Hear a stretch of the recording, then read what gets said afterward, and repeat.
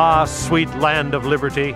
Our founding fathers not only pledged, but gave their lives, their fortunes, and their sacred honor to obtain our God-given liberty. Now it's our turn.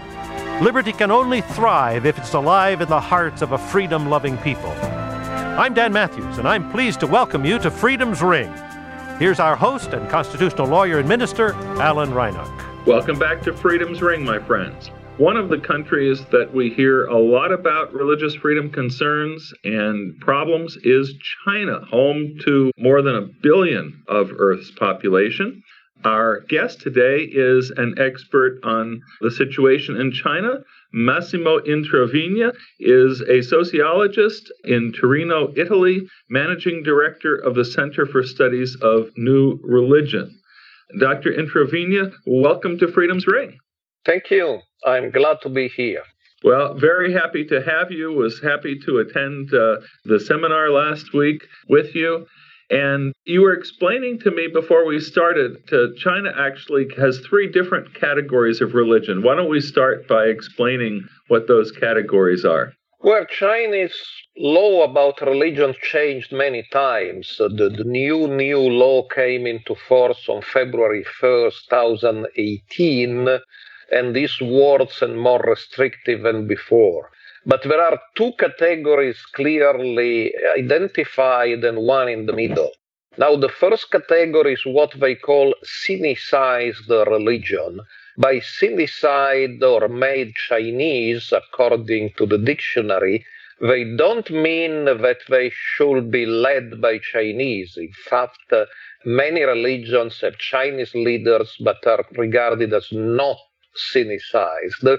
In order to be sinicized, that it was explained last year at the Congress of the CCP, the Chinese Communist Party, you need to have leaders appointed by the government, and you need to have leaders willing to accept the aim of the CCP. And there are 5 religions structured in this way. If we deal only with Christianity, there are 2. One is the Association of Patriotic Chinese Catholics, whose bishops are appointed by the CCP, not by the Vatican. And the other is the Three Self Protestant Church. That's a unified Protestant church. Doesn't matter whether you are a Baptist or a Methodist or a Lutheran or a Pentecostal.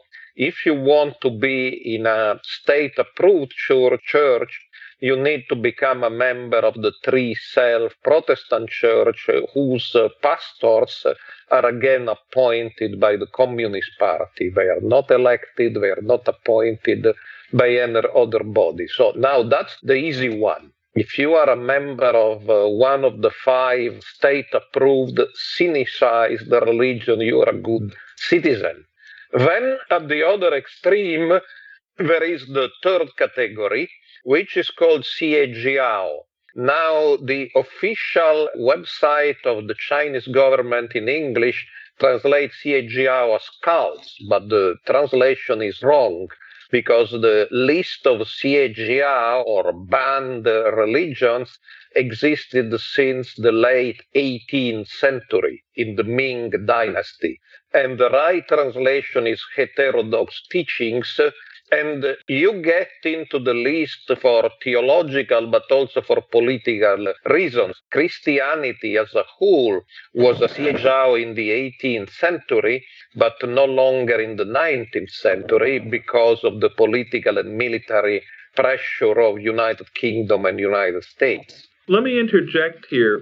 From a Western standpoint, the idea of government controlling the church is, a very unhappy arrangement. But in my lifetime, I think about the role the Catholic Church under Cardinal Sin played in the overthrow of the Marcos regime in the Philippines. And I think to myself, well, the Chinese leadership are very astute, and they understand that an independent church has the potential for being a power block that can oppose or compete with or be a threat to the status quo. So from a purely realistic point of view now, it seems to me that this has been part of the Chinese attitude certainly towards Western religion, but towards religion for a long time, is to make sure that is not a threat to the power structure. Right. Is that a fair observation? Right, and I believe China's the experience in its history well before communism, that some of the political revolutions like the Taiping or the Boxers were both religious and political revolutions at the same time. But let me conclude about the three categories, Sure. because that's the key for understanding religion in China. There are the good religions, state-approved, sinicized, and the very bad, the Xiejiao. Being a member of the Xiejiao, like the Falun Gong or the Church of Almighty God or Reverend Moon's Unification Church, is a crime. The minimum penalty in jail is 3 years. The maximum is theoretically 7 years, but there are circumstances you can even get 20 years or jail for life or being executed. Now, what's in the middle? Because the majority of believers in China are in the middle. They are not part of the Xiejiao, but they are not part of the approved churches. They are part, if we limit again ourselves to Christianity, but there are similar processes going on for Buddhism or Taoism or Islam. They are part of the house churches. They may be very big, so they don't really meet in houses. House church means Protestant church not approved by the government, but tolerated, not Xiejiao, not classified as a cult or heterodox teachings. And then there is the Catholic underground church, whose bishops are appointed by the Vatican. But for the Catholic, I need to make a very quick postscript. Under the previous Pope Benedict XVI, a policy of accommodation to the Chinese government started, which makes that in the majority now of dioceses, there are theoretically two churches, the Patriotic Church approved by the government and the underground church not approved by the government, but the bishop is one and the same. The Vatican and China meet and under the table decide to appoint the same guy as bishop of both churches. Now, in some dioceses, that is impossible. They cannot agree on the name. But that, according to insiders in the Vatican, will probably lead as early as this year to a merger of the underground church and the official church, with the Vatican accepting the bishops appointed by the regime, except that they can veto or pick between 2 or 3 candidates. That will be something similar to the accommodation the Catholic Church reached with the communist regime in Vietnam. So it's not new. We have already seen it in Vietnam. It strikes me my medieval history is a little bit dull, although I was a history major, but it strikes me that throughout the history of the Roman Church, there have been various accommodations and, tug of war between monarchs and popes as to who gets to appoint, in some cases, popes themselves. So I guess, it's not unprecedented within the history of the Roman Church. It's not, and they had similar arrangements with Francisco Franco in Spain or the Austrian Empire. It's a very difficult decision. There is a sort of very heated dispute with particularly bishops and cardinals in Taiwan and Hong Kong being against this accommodation. But there is a sense of urgency because, as I mentioned, on February 1st, a new law came into force. And in this new law, it's much more tough to be in the gray area. If you are in the gray area, the police can now come any minute and demolish your church or arrest the devotees.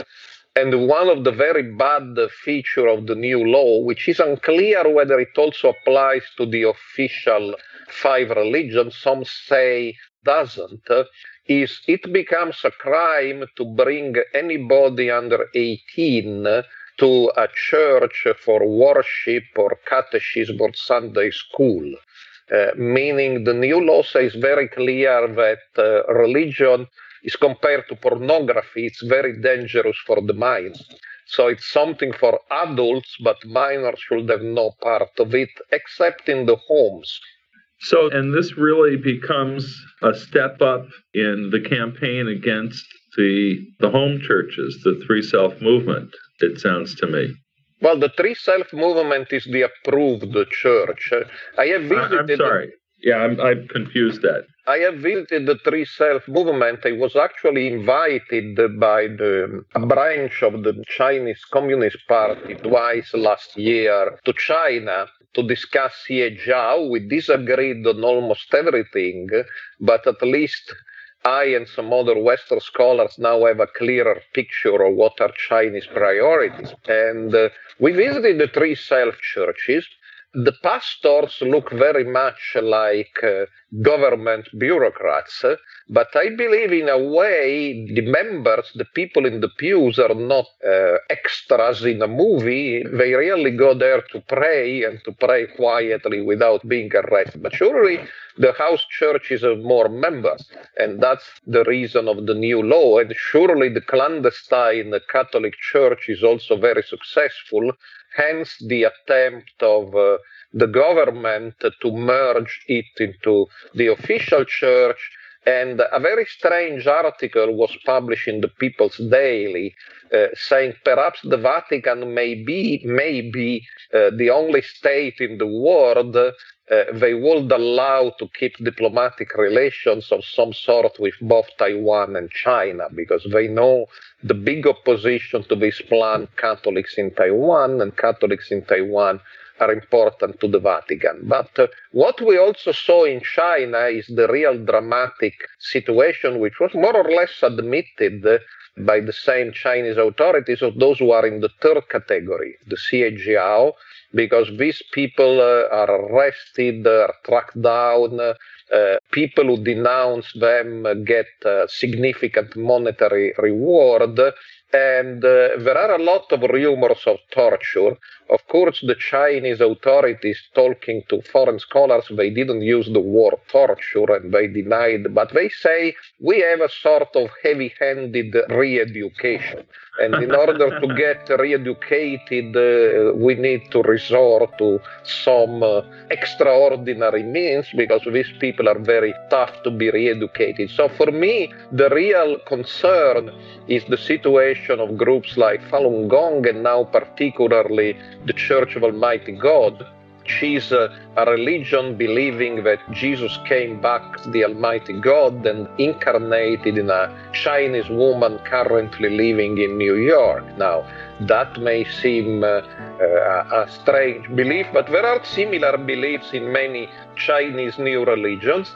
This group is being targeted by an extraordinary campaign of fake news, accused of a number of crimes they did not commit, particularly murdering a lady in 2014 in a McDonald's. And I believe in this case it was very useful for us to go to China, get the documents from the Chinese authorities, and they show that the group responsible for the McDonald's murder was another group, similar name but different group. And this is true for most of the other accusations of the church, which I believe is really targeted because of its anti-communist theology. We're out of time. I hope our listeners were willing and able to struggle with what to me is a very clear and delightful accent, because this has been a very insightful discussion of the situation with religious persecutions and the new law in China. Our guest, Professor Massimo Introvigna from Torino, Italy. Thank you so much for being with us on Freedom's Ring today. Thank you. This has been Freedom's Ring. I'm your host, Alan Reinach. Until next week, let freedom ring.